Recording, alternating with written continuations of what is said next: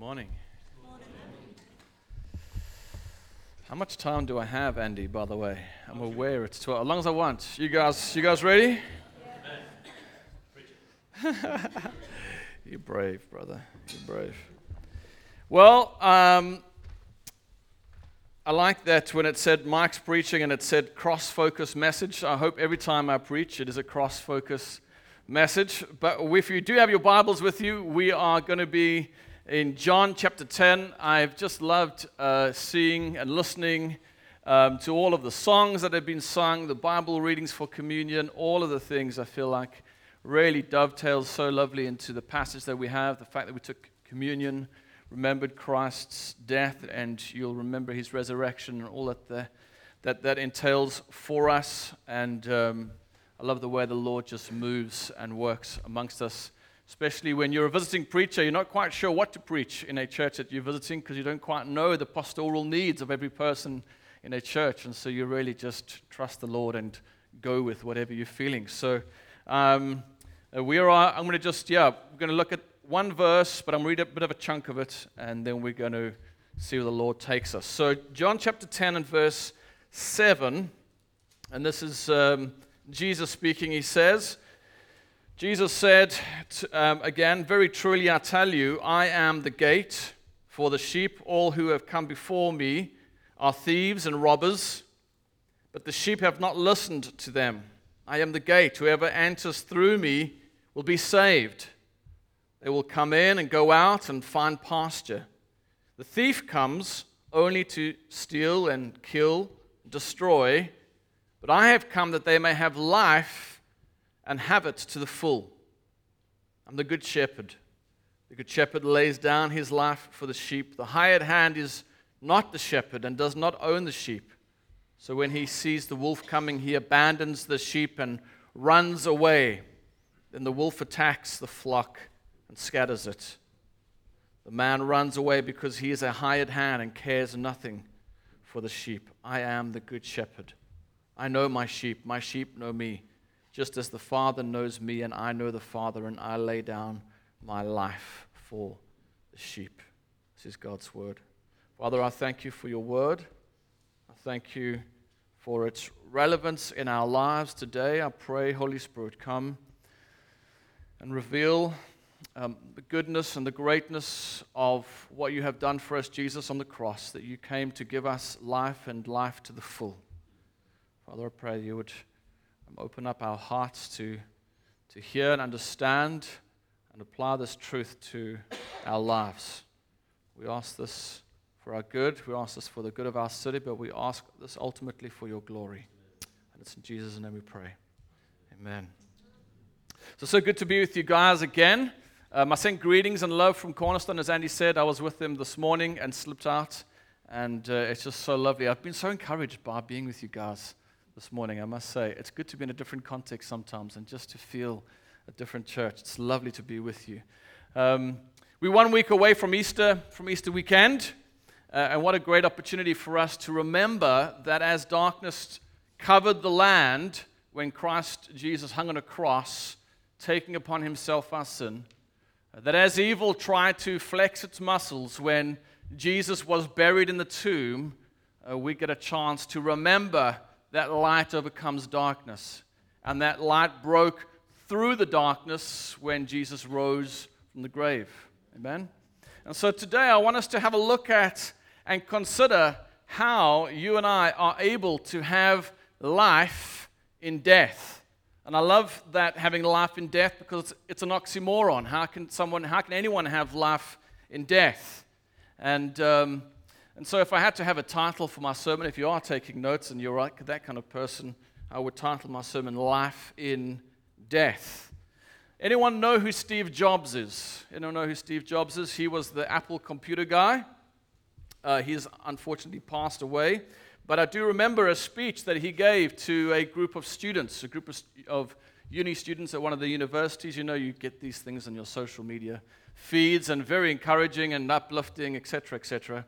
And he kind of spoke to these students about his upbringing. He was adopted as a child, what that meant for him.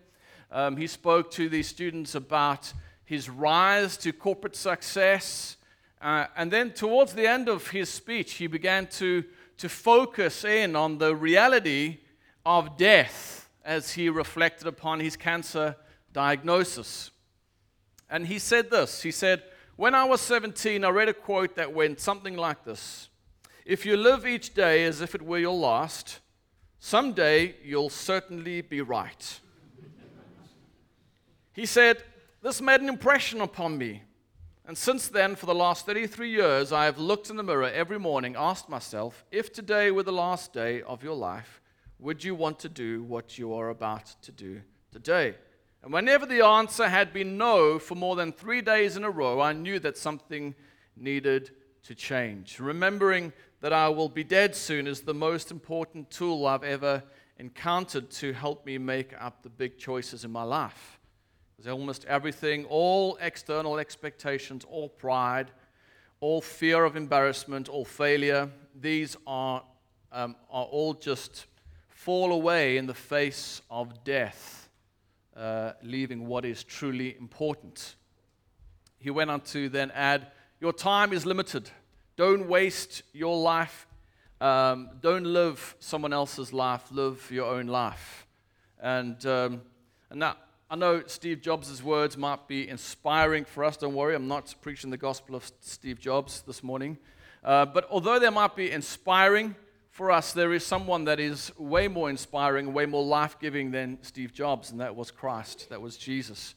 And Jesus said that the reason why he came, the reason why he was born, his purpose in life was to give us life. And we would have life to the full. And as I kind of reflected on these words of Jesus, the one who came to give us life, and on the thoughts of a man who was living out his last days on earth, I'm confronted firstly with the reality of death.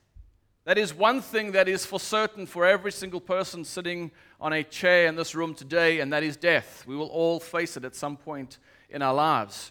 But also I was confronted with the thought of, well, what am I doing with my life? What am I doing with my time on this earth that I have left? Am I living a true life? Am I living a life of fulfillment? Am I living a life of significance? Or am I just really wasting away my life one day at a time? With all of the busyness of this world, is my life founded on genuine life and lasting significance? And so to help us to answer these questions today, we're going to give our attention to the words of Jesus in John chapter 10 and verse 10. And we're going to focus on what Jesus says about life. Once again, if you are taking notes, this got 2 points today for our sermon. 2 things that I want us to have a look at. Firstly, we're going to look at the promise that we have from Jesus. The promise from Jesus. And second thing we're going to see is life in death. So firstly, the promise. Jesus says to us in verse 10 that the thief comes only to steal, to kill, and to destroy. But I have come that you may have life, and that you may have it abundantly. In the original Greek language, there are many words to describe life.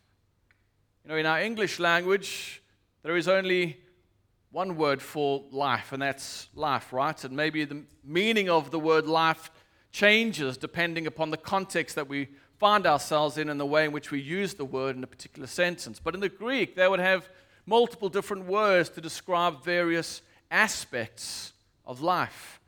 One of those examples is of the word bios and the word zoe.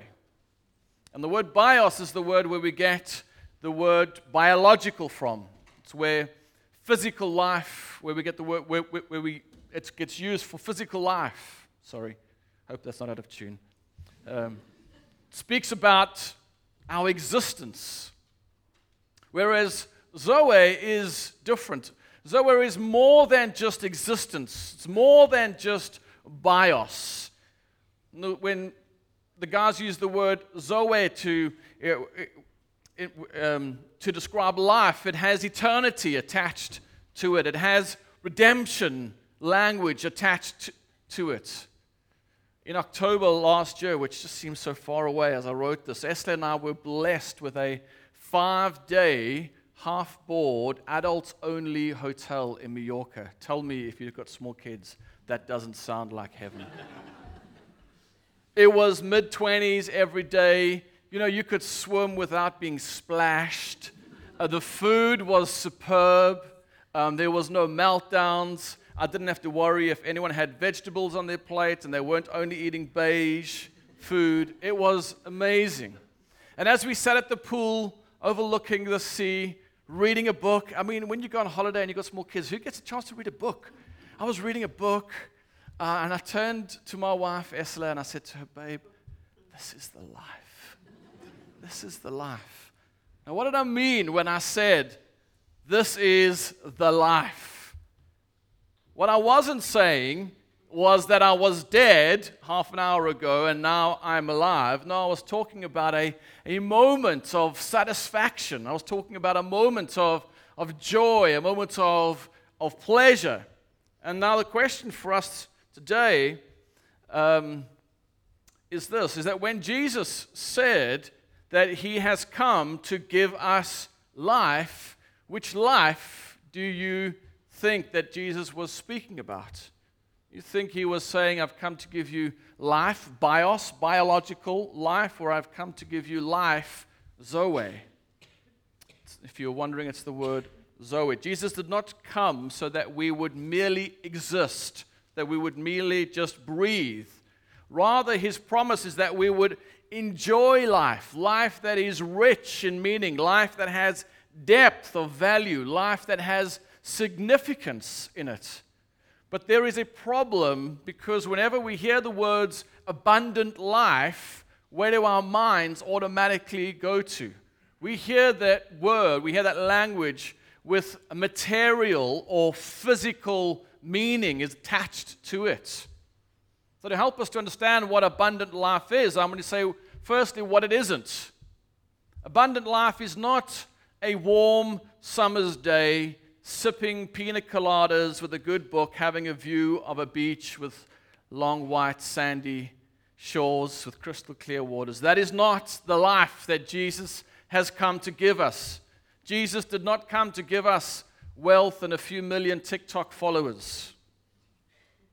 And the problem is with this version of abundant life is that for those that get there, those that reach that precipice that you would think, if we could just get there, they would tell us that it doesn't live up to the hype which it promises. That the grass is not as green as you think it is on the other side. And I think that Jesus would say the same to us today. We could look at others and we could wish that we had their life because we aren't satisfied with the life that we have. And if only we could have something of what they've got. But Jesus said in the Gospel of Luke, be on your guard, for one's life does not consist in the abundance of possessions. Life should not consist of trying to accumulate stuff. The thing is, for us as human beings, that we are hardwired to think that stuff and experiences is what is going to fulfill and satisfy us. And so we chase from one thing to the next, never ever being fulfilled or satisfied, never finding life. And so what is the abundant life that Jesus spoke about? Well, there's no need for speculation, there's no need for wondering this morning, because a few chapters on, Jesus spells it out very clearly for us. Because right before his death, he says in chapter 17 of John, at verse 3, now this is life. Now this is Zoe, that you know the only true God and Jesus Christ whom he has sent. That's the answer for all of our searching for meaning, for our searching for significance in our lives according to Jesus. It's that we would know God and that we would know Christ whom God had sent. That is life. Isn't this good news for us as the church today? We don't have to go searching for it in all other places. It is Christ. He is our reward. He is the one in whom we have life. Jesus says that abundant life is found in knowing God. Francis Schaeffer, the American evangelical theologian, said this: man is made in the image of God, and man has a purpose. His purpose is to be in relationship with God. He's just echoing that passage out of John. But the problem is that man forgets his purpose, and thus he forgets who he is and what his life means. You see, it's possible for you and I to waste our lives.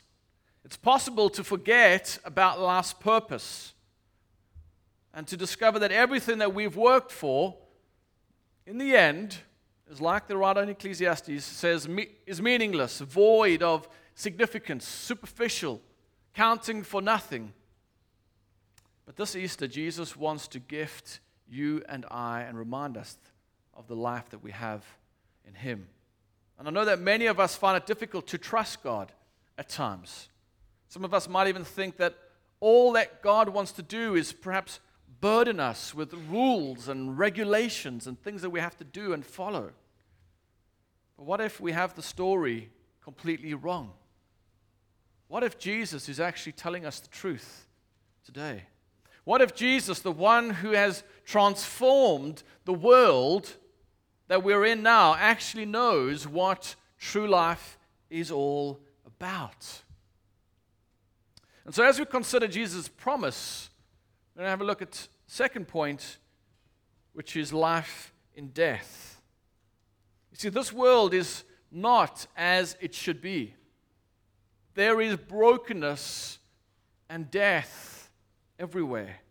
I made the mistake this week of going onto the BBC News website, and the amount of greed and murder and hate that is in our world is staggering. Staggering. Death robs the lives of loved ones every day. I had a friend pass away from cancer this week. So hard, 2 months. But this Easter, there is something that we need to consider. And that is that if Jesus was truly raised from the dead, could it be that the death that He defeated with His own life is the death that He can defeat in your and my life as well? And perhaps this promise of abundant life is not only for this age, but also one that we will carry into the age to come. You see, God has placed eternity on the hearts of all people. And it is Jesus who is the one who will get us there. And in the next chapter of John's Gospel, there is this man named Lazarus. I'm sure many of you would know the story well. Lazarus was a friend of Jesus. But Lazarus became sick and he died. And we're told that whilst Jesus was approaching Lazarus' house, there was a woman named Martha. And Martha ran out as Jesus approached, and she ran out to Jesus and she said these words to Him: Lord, if you had been here, my brother would not have died. And I'm not sure if you've ever found yourself doing exactly what Martha said in this moment. God, if you had just been here, we wouldn't be going through this mess. God, if you had just healed my friend, then he wouldn't have had to die. God, if you had just been here, then we wouldn't have had to go through all of this brokenness that I've experienced in my life. And even though Martha's tears are real, she says these words: but even now, I know that whatever you ask from God, God will give you. And then what follows is the words of Jesus, which are some of the most beautiful words in Scripture. Jesus says to her, Martha, I am the resurrection and the life. Whoever believes in me, though he die, yet shall he live. I want us to hear that promise this morning. Do we see the significance of Jesus' words? See, Jesus is not blind to the pain of this world. He knew the curse of death, and yet he stands before Martha, and he stands before you and I today, and with authority of Almighty God, he says, I am the resurrection and the life. I am the one who has the authority to raise my own body from the dead, and I have authority to raise yours as well. I have authority to gift you with the life of true meaning, a life of true significance in this age and in the age to come. Do we believe that Jesus has given us this? Yes. Amen. Do you trust this? Are you walking in this every day? Martha says, she replies to Jesus, she says, yes, Lord. Yes, Lord, I believe that you are the Christ. I believe that you are the Son of God who has come into this world. And at this point in the story, Jesus goes over to the place where Lazarus is buried, and he rolls away the stone that was covering up the tomb. And Jesus says to Lazarus, Lazarus, come out. The Bible says, immediately the man who had died came out. And what I find so extraordinary about this moment is that Lazarus is not only a person being dead and come alive, but he's also a picture for you and I of, it is a picture of what is to come for all of us who are in Christ. That like Lazarus, the clothes of suffering, the clothes of death will in Jesus be exchanged for clothes of life. A new and a better life, a life where there will be no more death. See, John, the writer of the book of Revelation, and the one who wrote this gospel, gives us a picture of the life that is to come for all who are in Jesus. Just for a moment, picture what John is writing about. He says these words, and I heard a loud voice from the throne saying, look, God's dwelling place is now among the people, and he will dwell with them. And they will be his people, and God himself will be with them and be their God. And he will wipe away every tear from their eyes, and there will be no more death, or mourning, or crying, or pain. For the old order of things has passed away. And Paul, the apostle, in his letter to the church in Rome, said that all of creation is groaning as we await eagerly the adoption as sons, the redemption of our body. For in this hope, you and I are saved. You see, life this side of the cross, waiting for Christ's return, is a life full of brokenness and hurt and pain and sickness. But we have this promise in Jesus, which is why baptism is such a beautiful picture, such a prophetic promise of what awaits all people who are in Christ. That there will be a new day where our bodies will be made new. A day where we will walk in perfect health and complete fulfillment. There will be a day when the characteristics of Christ will be so real to us. But for now, we walk at times with anxiety. We walk at times in fear, at times with regret, times with concern. But there will one day be a day when we will walk in peace and joy and love and kindness, because now we only see in part, but then we will see the fullness of God. And this is such good news for us. And it is a life that is available for every one of us here today. And so how do we respond to the good news of life in death? Well, firstly, I want to say to you today, if you are a believer, if you are a Christian, I want you to know this, that you stand in the victory of Jesus' life from death. Don't get caught up trying to build your happiness in this world. Set your eyes rather on things that are above. No matter what discouragement, no matter what disappointment comes your way, I want to say to you, don't give up. Don't give up on the promises from God. Don't give up on people. Don't give up on yourself. And please never give up on God. God is good. He is good to His word. God is faithful. He is loving and He is true. And that same Spirit that raised Jesus from the dead is now living in you. Just for a moment, think about that. That same Spirit that raised Jesus from the dead is now alive in you. And God says to you now, go and pour out your life like a living sacrifice that is holy and pleasing to Him. Do that with the days that you have left, and you will not waste your life. Give yourself to serve others. Be generous and declare the good news of Jesus. Do this and you won't waste your life. We only have one life to live it. Take the opportunity of these days and live for Christ alone. Secondly, for those of you that aren't believers today, you're not a Christian, you're becoming along, a friend has brought you along, you're exploring what it means to follow Jesus. I want to say to you today, Jesus rose from the dead. You guys are going to celebrate that next week, next Sunday. But Jesus says to you today, follow me. He says to you that He is the resurrection and the life, and that whoever believes in Him, though you physically die, yet shall you live.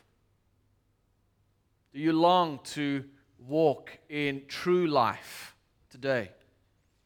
Do you long to know what true joy and peace and forgiveness and the love of Christ is? Then this morning I want to say to you, put your trust in Jesus.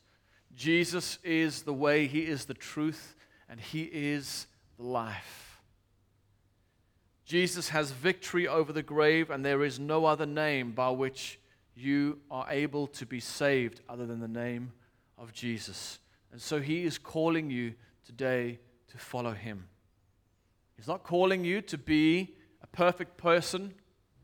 He's not calling you to a bunch of rules and religious obligations. He's calling you to follow Him. Follow Him with all of your messiness and your brokenness of your life. And the promise of heaven to you today is that salvation does not rest on your faith, but on the object of your faith. It rests on Jesus and what He has done for you. And so if you will believe in Jesus on this day and release your grip on this world and trust God, then you will have life in this age and in the age to come. And if you want to know more about what that means, chat with the person that brought you along today. You're welcome to come and chat with me afterwards, or chat with Andy or any of the people here.